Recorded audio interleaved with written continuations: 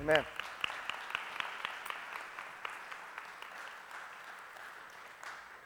Thank the Lord. I have had the privilege of working with Pastor Paul and Kim and their family for nearly 15 plus years, I suppose, and have taken hundreds of students to Roatan and also into San Pedro Sula in Honduras, and incredibly thankful that you get a chance to have my friends here to serve you. And so I'm praying that God would be very gracious and very helpful for you guys in that regard. He did say that I'm older. One of the things he didn't say that is my real claim to fame is my wife and I are now Papa and Grandma. And so we are incredibly grateful for that. Yeah, that would be awesome. Just a clap for whatever reason. I guess if you live this long and you're a Papa and a Grandma, you get to be clapped for. I don't know. But Everly Grace is my grandbaby's name, my first grandbaby. We hope to have a quiver full of those down the road between our three sons and their three lovely wives. And so we are thankful. I say this not for any boastful reason. I say this because I want you to understand the significance of what I get a chance to experience and feel from time to time. I've been fortunate to be in 5 continents and 28 countries to share the word in my life, and I have been opportunity to see from multiple languages and tribes and cultures and groups of people, hungry people that would be intentional in their approach for God. And I've also had opportunities to see how easy it is that complacency will seep into our life and bring us to a place of content when I'm not sure the Bible ever leaves a place for us to be content. I think it lends for us the responsibility to be in pursuit on a regular basis for God. So I say that to you today to say in the next few minutes, I am hopeful that you will be open to pursuing with God what He's going to do. Would you stand with me with your Bibles really quick for just a minute? And you're going to see a video on the screen. You won't hear any volume from it while I'm reading this, but I want you just to just take your Bible and go to Nehemiah chapter 1 with me. I'm going to read a couple of passages there. Then I'll go over to Luke 2 and 52.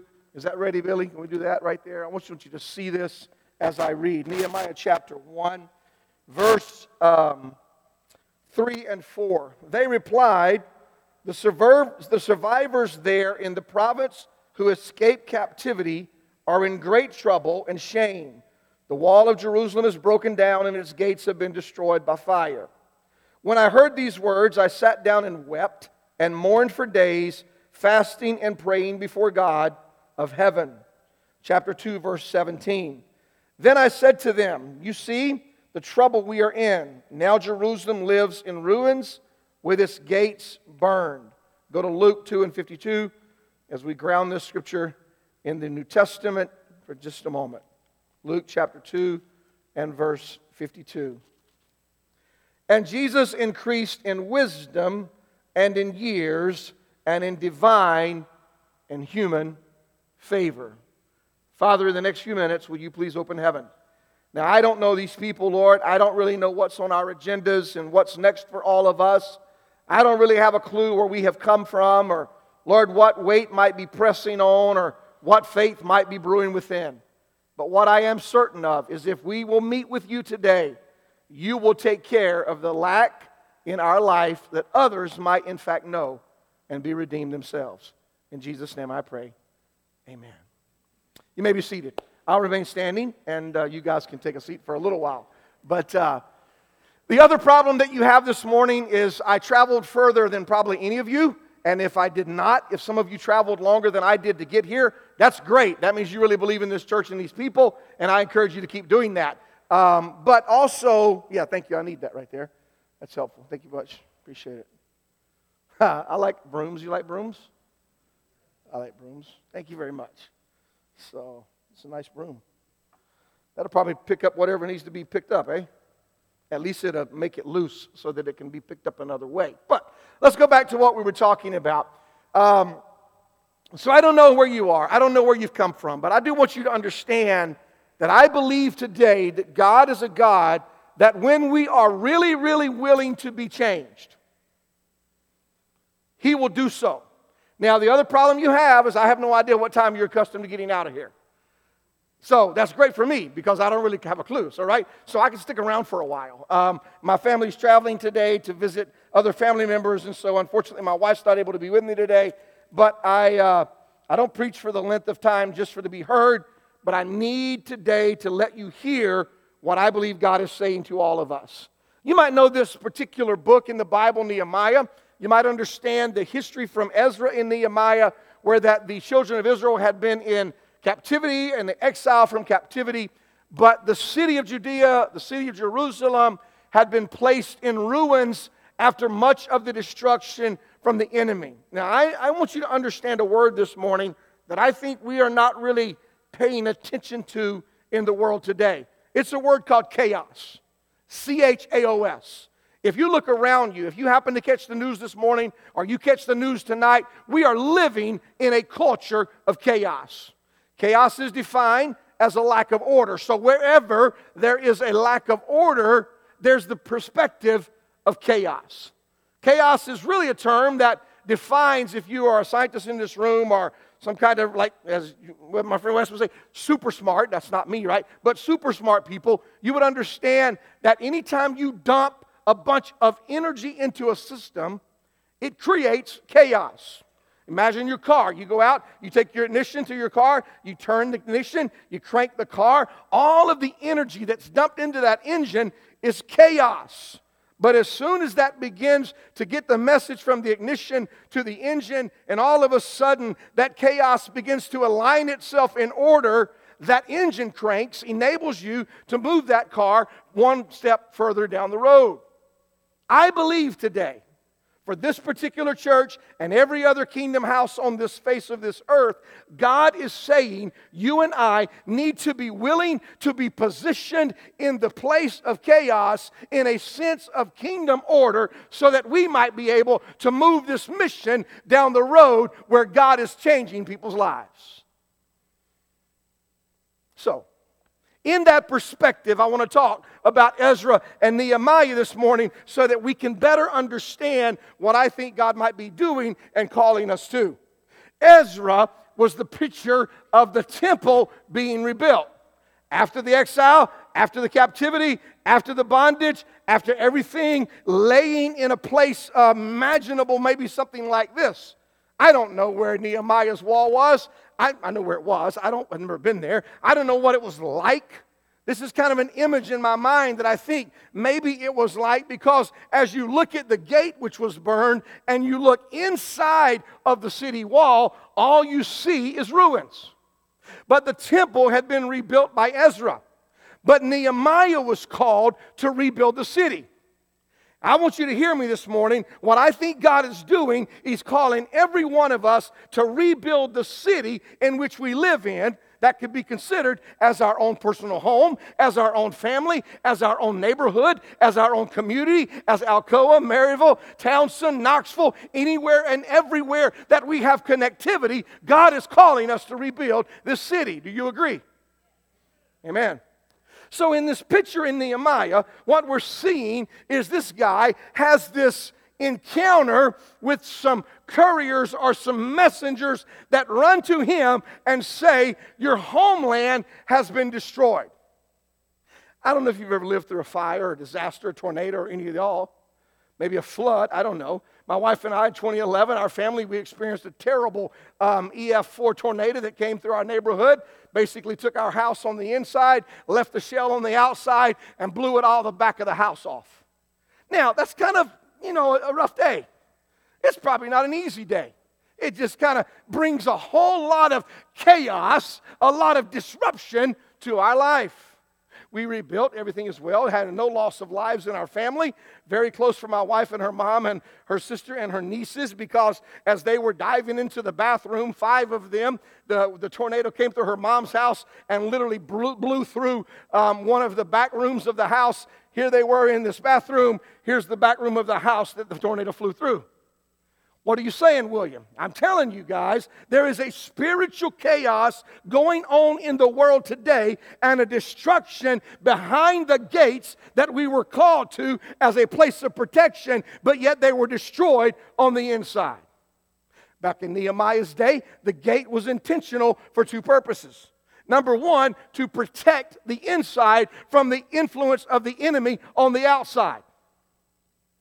Understand today, there is a gate of our soul. There is a gate of our mind. There are gates of our hearts. There are gates of our life, Gates, that are places that are to protect the enemy's access to us. However, I'm aware that in our world in which we're living in, there's a lot of stuff that's happened to many of us, and as a result of that, we lay in a sense of ruins.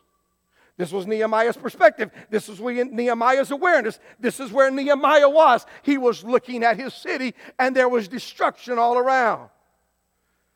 When that information came to Nehemiah, the information that came to him that his city was in ruins, everybody was desolate. It was a terrible, terrible place. And the scripture I read first in Nehemiah chapter 1 was very clear. When I heard these words, I sat down and I wept. I want you to look on the screen. There's a slide coming up with the word weep. It's very clear. I want you to grab a hold this morning of the necessity and the strength and the power in the presence of weeping in the presence of God. Now, please hear me. I'm not about some kind of spiritual calisthenics. I'm historically Pentecostal all my life, and I am currently Pentecostal, unashamed, thankful, and dependent on the power of the Holy Spirit in my life. I'm even unapologetic when it comes to Pentecostalism. But the problem with Pentecostalism is we can lose the reality of the influence because the experience becomes our point of what we think as growth and development. That's never been the intention. Your supernatural experience of Pentecostal in engagement is not just to put you on some kind of pedestal. Nor I. It is to place us in a position where we can be in tune with the Godhead of heaven, Father, Son, Holy Spirit, to encounter a moving of His Spirit within us. I remember my boys, each of them, when they received the baptism of the Holy Spirit. I remember particularly my youngest one, who was 6 years old, quite frustrated because he had not had the experience that his two older brothers had. And I remember one day we were in Fort Worth, Texas, my family, we were at a conference, we were in a hotel room, and all of a sudden, my son in that hotel room at 6 years of age, he's now 27 years old, he is 25 years old, he said to us, "I want what my brothers have." He didn't understand the power of the Holy Spirit. He just knew that his brothers had something different. I'm here to tell you, we need to awaken our lives to the reality that we should have something different in us that others within the burned city might be able to see. The other problem I have today that you have with me, I have no idea why preachers spit or yell. I am not mad at you. It's just the energy inside of me. Forgive me for that. I remember that morning, actually, as my son there in that hotel room, we as a family gathered around, began to pray for Benjamin, and all of a sudden, like a wind, the Holy Spirit blew into that hotel room, and my son experienced the indoctrination, the indwelling, the infilling, the expressing of the Holy Spirit with language, with tongues. And over the years, I've told my children, the tongues is probably the most visible, but yet the most insignificant part of the Holy Spirit. Don't miss what I'm telling you. It's very significant, but we shouldn't maximize our mindset on the tongue experience, because the tongue is actually working in kind of a tandem relationship with God, where we as humanity give over to deity, and deity consumes us, not so we can feel good about ourselves, but that we can be propelled into the world of chaos. Oh, I hope you catch that. Hope you understand my sense here is that God wants you, this church, at this junction in your life, to become people who weep for the lost around them. You hear me? That's good. You said they're coming home. I have no idea what you're talking about, but apparently a lot of the people in this room understand what you're talking about. When I was driving over here today, there was this impression in my spirit that I would ask you, How many of you know somebody who is laying in ruin and lost, and they need a redemptive power of God in their life? Just put your hand up. Look around you. Look around you. You know somebody. Maybe they're in your family. Maybe they're sitting with you today in this building. Maybe they're in earshot of you when you leave here. Oh, God, help us right now. I'm telling you what was happening in Nehemiah's life. He was experiencing the brokenness of his city, of his homeland, while he was living in the safety of the palace of the king. Some of you have the security of the king, and God's saying, don't become comfortable with the world of the king. Focus on the reality of being a messenger to the brokenness in the city. Yeah. That's not a vow to sell everything you own. That's a vow to say, even though God might have positioned me in a place of divine favor, God is also calling me to a place of brokenness so that I might be able to fight the fight for the city and rebuild the walls from the inside, from within inside. Nehemiah's job was a cupbearer. Cupbearer's job in that day was very dangerous, but very good. In that day, unlike what I would recommend you do today, he was a taster of the wine. Don't go home and say the preacher said I can taste wine today. That's another whole day, man. I'm not even going to get involved in that. I'm here to tell you what Nehemiah's job was, to test the wine before the king drank it to make sure it had not been poisoned and he would not die. That's a very important place. Why? Because the risk factor is at any time Nehemiah would sip the wine, he had potentially could lose his life.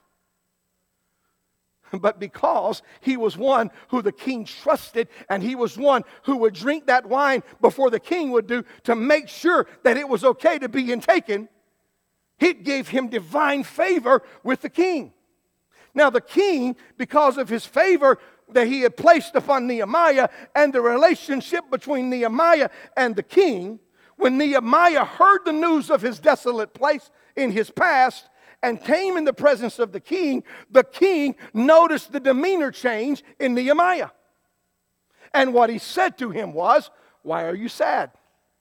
You're not even sick, Nehemiah." The king's observation of Nehemiah was that something was going on differently than before. And what was going on is Nehemiah was broken for the lost city of his homeland. I'm here to tell you what could happen tomorrow morning when we become very much in this encounter of God through the power of the presence of deity begins to develop within us a compassion for the lost and a weeping for our city. Wherever you go tomorrow, people are going to say, "What's going on in your life?" Don't be like the Pharisees and take yourself to the sink and wash down your face to appear that you're crying. Lord, no. But be the person who weeps in your closet so that when you stand in the presence of the king and you stand in the presence of opposition, you have been clothed with the power of God from the inside to say to the opposition of the world, "I'm coming into your place to reclaim what the enemy has taken because it belonged to God in the first place." Wow. Nehemiah wept over the city. In his weeping over the city, God called him to go when he went to the king, God called Nehemiah to go back to his homeland. So when the king said, "What's wrong with you?" Nehemiah said, "My city lays in ruins." Oh, Lord, help us.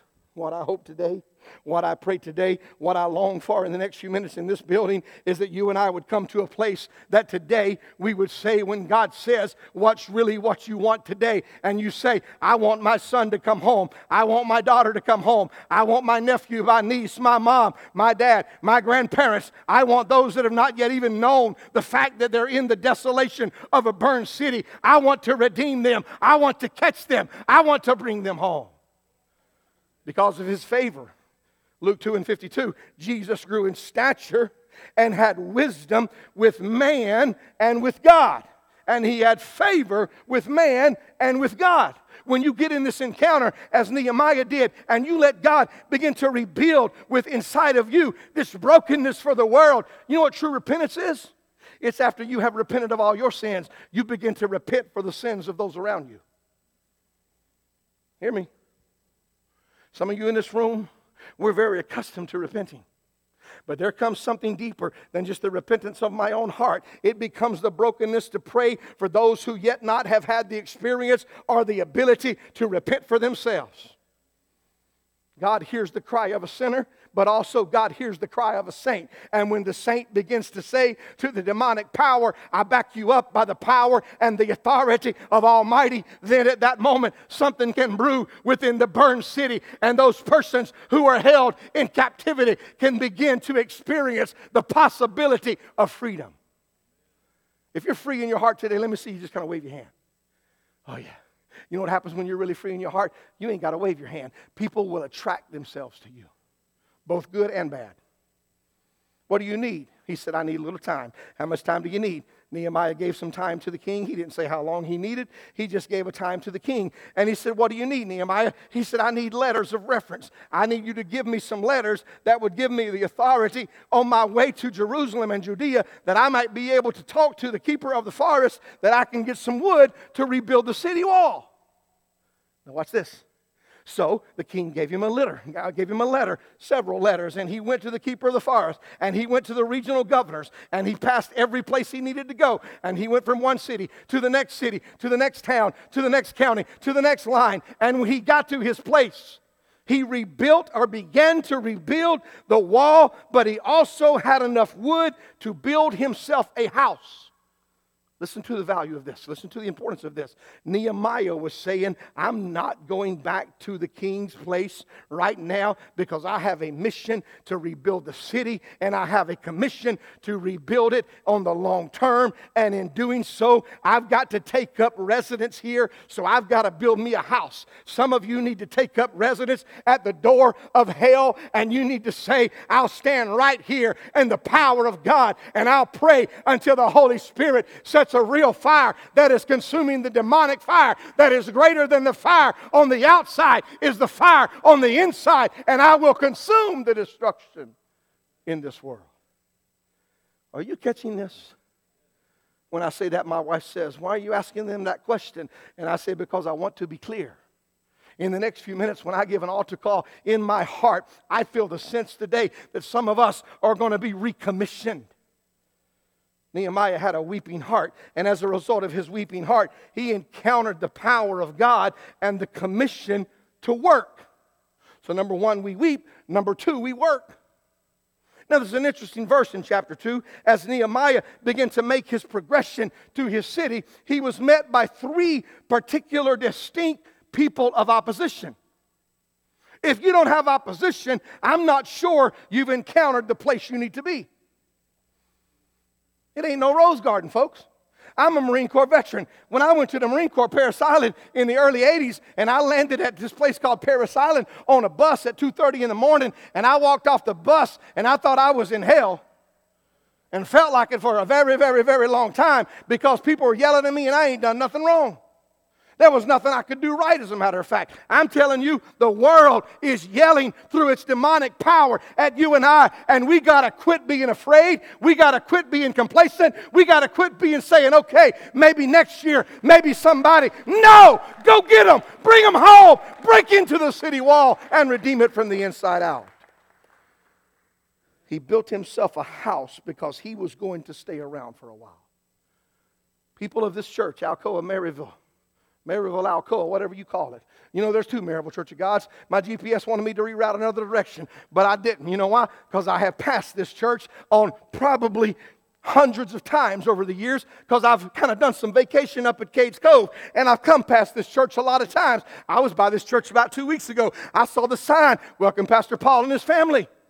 So my GPS was routing me to another Maryville Church of God, but I knew the one I needed to go to because I've been past it before. I'm here to tell you, God's saying, the world would say go here, but you need to position where I know that you need to go, where I have called you to go. Yeah, give the Lord a hand clap of praise in this place today. Amen.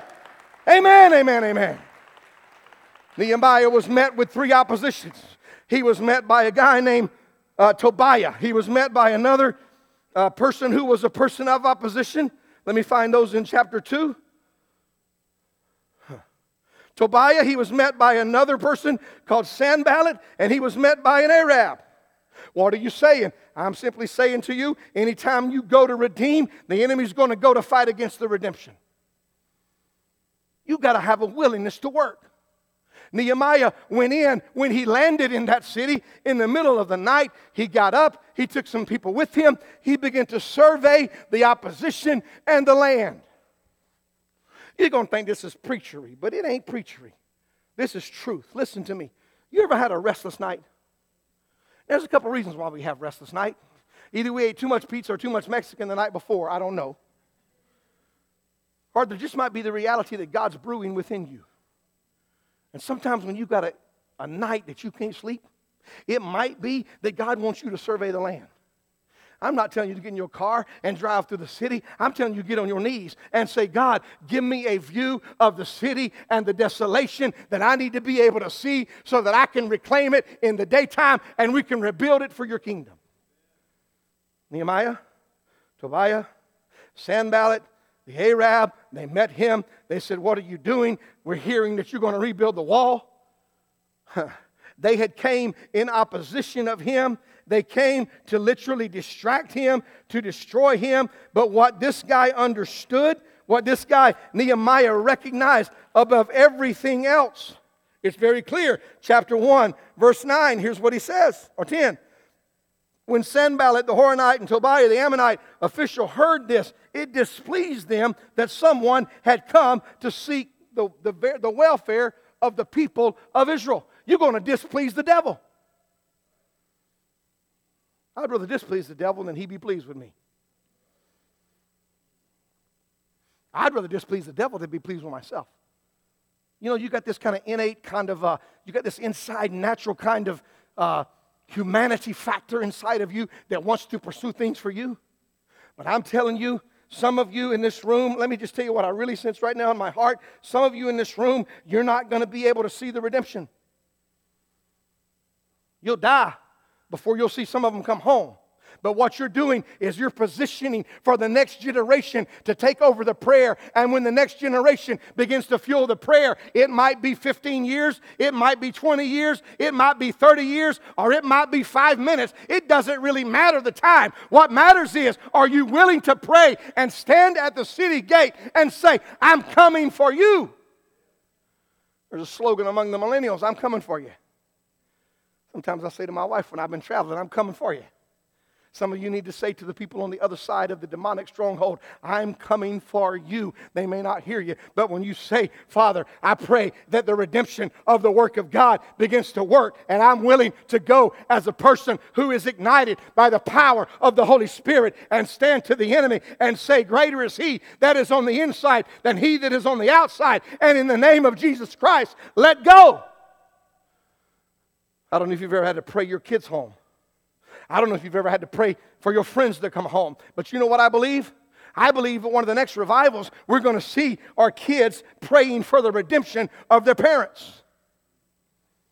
And some of those may still be in the house of the Lord. Lord, help us.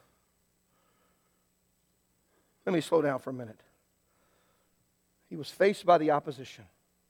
He reviewed the city wall. He secured in his heart and in his mind what he needed to do. All of that position to work began through the process of weeping. All of that call to work began first in the place to say, God, I want to redeem my heritage. You know, I think, Kim, that God's kind of taken this church to a new place. Thank God for where you have been. I have no idea where you have been or where you're going, but here's what I do know. In all the process of God positioning us forward, we got to sometimes be willing to go back and redeem what we didn't redeem before we ever get to go where we need to go. You see, Nehemiah couldn't go rebuild the city from the outside. He had to go on the inside and rebuild the city from the inside. And in doing so, he had a willingness to work. Nehemiah, when he was faced with the enemy, it's very interesting to me in chapter 3 or chapter 4. Let me actually go to chapter 3. I want you to catch what's really interesting here and what's being said.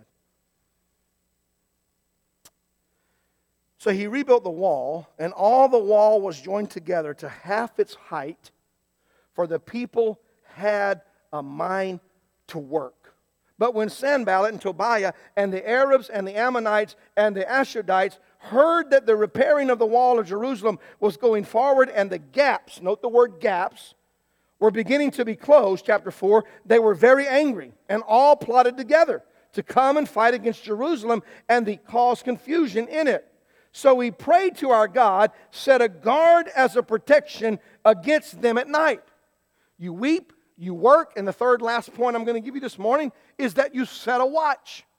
Not an Apple Watch on your wrist, not a Timex in your pocket, but you set a sentry at the wall of the gate of the city and you defend the access to the city. Now hear me. Some of you need to go home and you need to be willing to reclaim the redemptive work over the portal of your house. In this process of Nehemiah, what was happening was very clear. He had a burden for the city. He did a survey of the land. The people said, let's rebuild the city. He began the rebuilding process. Incidentally, that took 52 days. They even told him, the wall that you build, when a little fox lands on top of the wall is going to be so subjected to the power of this little innocent fox that wall is going to fall down. The enemy is going to put a spirit of fear in you when you begin to combat the stronghold of the enemy. Don't be afraid of what you can't see, for God has already brought it to fruition before you got there if you go in His name. Old Testament, kings defeating kings. There's one encounter that's pretty interesting. And all of a sudden, that enemy, there's a great song by Rita Springer called Defender, and all of a sudden God went before the king, took the head of the enemy and brought it into that camp and said, I've already defeated and I'm going to give you the benefit of the defeat. They opposed Nehemiah. Nehemiah began to build the city. And all of a sudden, what's really amazing to me in that process, as they begin to build that city, there was this encounter that they had with the enemy that was so strong that when they began to encounter the enemy, the workers of the wall had a sword in one hand and a trowel in the other. I don't know if you're a bricklayer or not. But bricklayers are pretty amazing people. They can take a whole lot of looking chaos and build a wall. Whoever put that brick up there, you know, if that's not the face kind, there's actually mortar in between it. I don't know. Maybe I might be calling out now. I don't know what it is. No, there's got mortar in there. Whoever put the brick up there, right? They put a little mortar and they begin to close a little gap. Some of you might just have a minute gap in your place. Just a small gap. But that small gap is not closed up. The enemy will begin to weave his way in. And when that small gap is not closed up, that wall will begin to fall. And all of a sudden, you're going to see the image of what Nehemiah saw. And he saw a desolate, broken down wall and a burned gate. But then something happened. Nehemiah, 12 years, stayed as the governor. 12 years, stayed as the governor. Because he had came from the kinship. He was not even a preacher. He was a governor. He was a political official. He stayed as a governor. The celebration that took place after the 52 days of rebuilding the wall was quite interesting because it included everybody, children, parents, grandparents, all people within the city came to the celebratory dance or the celebration of the rebuilding of the wall. Another interesting fact, as they rebuilt that wall, they were called to go back to the gate closest to their home to rebuild it. So he didn't send them to the other side of town to rebuild the wall. He told them to rebuild the wall and the gate, which has access to your home. Go look it up. This would be good Sunday afternoon reading. Sunday afternoon reading is pretty fun, man. You put that Bible on your chest, you lay on that couch with that Afghan, and you watch whatever sports are on TV, right? I don't know. You need to put it on your head, and osmosis takes place, and all of a sudden it starts getting into your mind. I don't know. But here's what I know. Go read Nehemiah. It's only 13 chapters. It ain't going to take you 6 years. Go read Nehemiah. Look at what's going on in our city today. We've got to become Nehemiahs who will stand in the gap and rebuild it from the inside to say to the enemy, I will not allow you here anymore. He said to Sanballat, he said to Tobiah, he said to all of them, he said, you have no, look at this, chapter 2 is very interesting. Chapter 2, verse 20. Then he replied to them, meaning Nehemiah replied to the opposition forces, the God of heaven is the one who will give us success. And we, his servants, going to start building. But you have, to Tobiah, to the Ammonites, he said to them, you have no share, no claim, and no historic right in Jerusalem. Some of you need to say to the enemy, you have no claim, you never had heritage here. Now, some of you might get a chance to go with Paul and Kim to Honduras one day, I don't know. But if you ever get to a place down in San Pedro called the Bordo, you're going to see a whole lot of wires connected up one pole. They're basically stealing electricity from somebody else. That's okay. It's not okay, but it's what they're doing, right? They're just scabbing that electricity. They're trying to have all the electricity they can get. I'm not going to argue with that. Another interesting point to me is that they begin to kind of take a claim of a piece of property that wasn't really theirs. Close enough to be said, right? They get that piece of property that's not really theirs, and they inhabit that place. That was kind of what Tobiah had done. They had inhabited a place that wasn't theirs. The enemy will inhabit in your life what is not his if you let him do so. You need to say, my child is not yours, devil. He said, you have no right here. You have no heritage here. Let me give it to you exactly how I said it. Real interesting. He said, you have no share. My resources you don't have access to. You don't have any claim of this property to give to the next generation, and you don't have any heritage from the past generation. You tracking with me? We need to say to the demonic forces this morning, you don't have a past, you don't have a present, and you don't have a future with my family because you don't belong here. After 12 years, Tobiah went back to the king's place. And in his process of going back to the king's place, something interesting happened in Jerusalem. There was chapter 13. I'll kind of give you the spoiler alert if you're into movies. It's kind of like, this is the spoiler. No reason to go watch the movie. There's a lot still in this chapter. You still need to go read chapter 1 through 13. Chapter 13, and some of the sons of Jodiah, son of the high priest Elisha, was the son-in-law of Sanballat. Some of you might be connected to the enemy, but you still don't need to belong to him. You might be the only person redeemed in your family. Elisha, which was a priest, which what Nehemiah had set up, was in the temple within the city that had been rebuilt, was a room that held all of the temple worship stuff, a room that was a sacred room for the priests to be able to utilize. But Elisha gave access to that room to a son-in-law of his, which was related to Sanballat. Now, Sanballat, in the very beginning, was the enemy who first showed up to tell Nehemiah, no reason for you to rebuild. Watch this. Elisha, the son-in-law of Sanballat, the Horonite. I chased him away from me, Nehemiah said. Remember them, O God, because they have defiled the priesthood, the covenant of the priests and the Levites. Then he said, I cleansed the temple. One version said, I swept the temple. Basically, I went to that house that the enemy had taken claim of, that didn't belong to him, and I walked into that room, and I began to sweep the temple and to cleanse it from the inside to the outside, to get rid of the dust and the furniture and all of the spirits and the strongholds of the enemy. Some of you need to go home, and you need to sweep that house and cleanse that room. And some of you need to do that on the inside and say, the enemy who had a residence at one point no longer has a residence in my life right now, because there is something going on the inside that's taking place that's going to be redeemed. So it's going to be revealed on the outside. Nehemiah, in one passage, he was so distraught with the enemy, it said that he literally went and pulled the hair out of the head of the opposers. I don't recommend that you go to work tomorrow and pull the hair out of the head of the person who's getting on your nerves. The preacher said I could do that. It was William, not Pastor Paul. Make sure you make that clear. No. But in the spirit realm, you can say you have no access, no share, no authority, no heritage, and I'm claiming it back for the kingdom of God. Put that last slide up for me, Billy.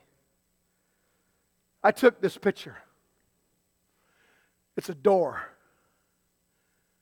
It's a little squatted on that screen, but you saw the video in the front end. Come on, musicians, if you will.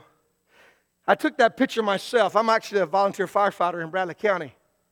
We're doing a controlled burn, and I took a video of that burn that day. And I was taking that video. Matter of fact, put that video up with the audio. Can you do that, Billy? Don't play yet, guys. We're going to have a little audio. I want you to listen to the fire. Look at the top portion of the door.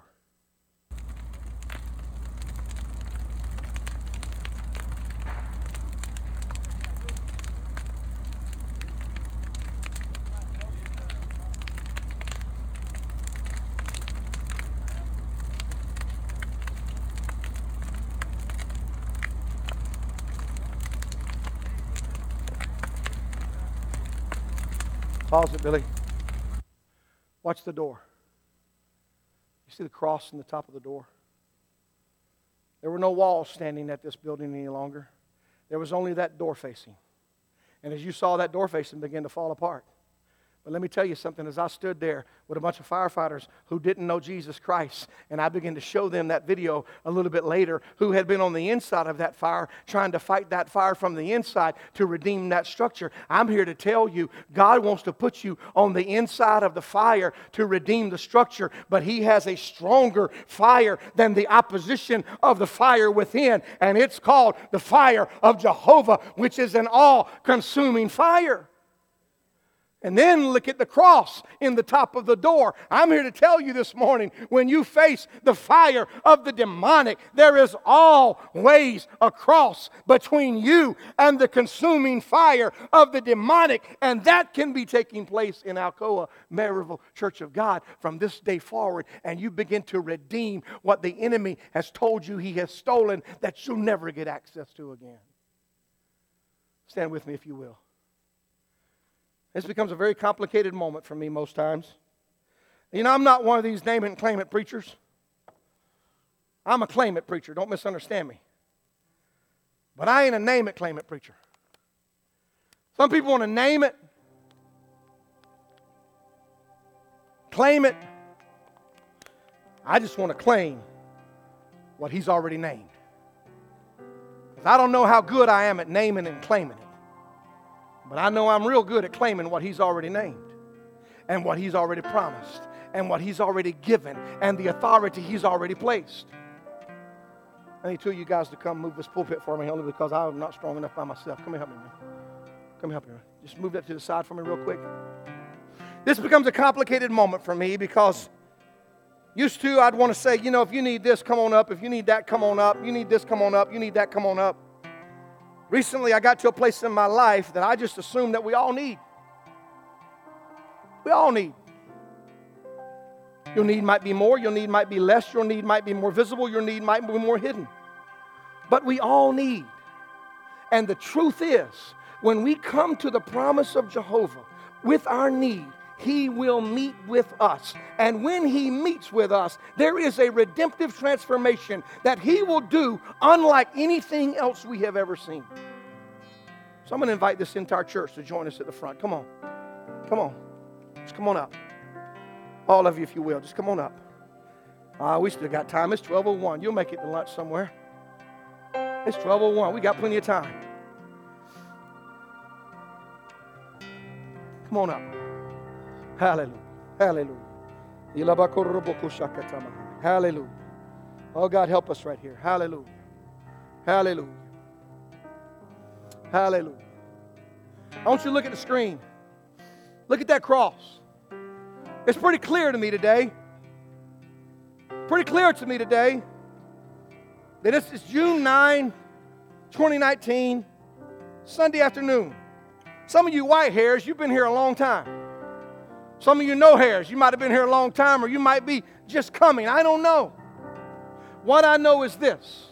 It don't really matter what got you here. What I'm concerned about is what's going to get you when you get out of the door, so you can go into that place of your homeland and reclaim it with the power of God. Now, I hope some of you will get to visit Honduras with Pastor Paul and Kim and their kids one day. And when you do, if you've ever been to one of these other cultures, what you're going to experience most of the time is prayer is a priority over everything else. It's easy for us to come to this altar and sing whatever screen you're going to put on, or whatever words you're going to put on the screen. But I don't really want you to do that. Now, I want these guys to fight the demonic for just a minute through their worship. Whatever they're going to sing, I don't know. We're going to fight the enemy. We're going to come against the enemy today. But what I want you to do is to simply begin to pray. As Nehemiah did. Nehemiah wept first. The king asked him what was wrong with him, and he answered the king after he had prayed. When you pray, God awakens within you the authority of heaven to begin to position you to sweep the room, to build the wall, to defend the place, to say to the enemy, you have no access. There's one last point in that chapter you'll be able to, in that book, as you go home and read it, you'll find out when they were rebuilding the wall, the enemy kind of came from different directions. So what Nehemiah said is there's going to be a band of brothers. That'd be sisters too in this world. They got a trumpet. And when you're rebuilding your gate and the enemy starts coming at you, I want you to sound that trumpet. And when you sound that trumpet, the rest of us, we are going to run to your rescue, and we're going to defeat the band of the enemy. Some of you, you've been building and building and building, and the enemy has been breaking and breaking and breaking. But I'm here to tell you today, if you'll sound the alarm and say, help me, help me, help me, God will send a band of the, hallelujah, of the angels of heaven to defeat the enemy and give you back the city. So if you're hungry today and you want to rebuild and you want to claim it and you want to take it back and you want to sound the alarm, throw your hands in the air with me right here, unashamed, right now. Hallelujah. They're going to sing. I want you to pray. Then this gets uncomfortable. I'm going to wait. I'm accustomed to waiting. I'm going to wait. And I want to begin to hear this church, this family, this group of people to begin to audibly, unashamed, out loud, begin to pray and claim your city back for the kingdom of God. Go. Begin to pray right now. Begin to pray. Go. Go. Go. Hallelujah. Go. Go. Cry it out to heaven. Cry it out to heaven this morning. Cry it out to heaven this morning.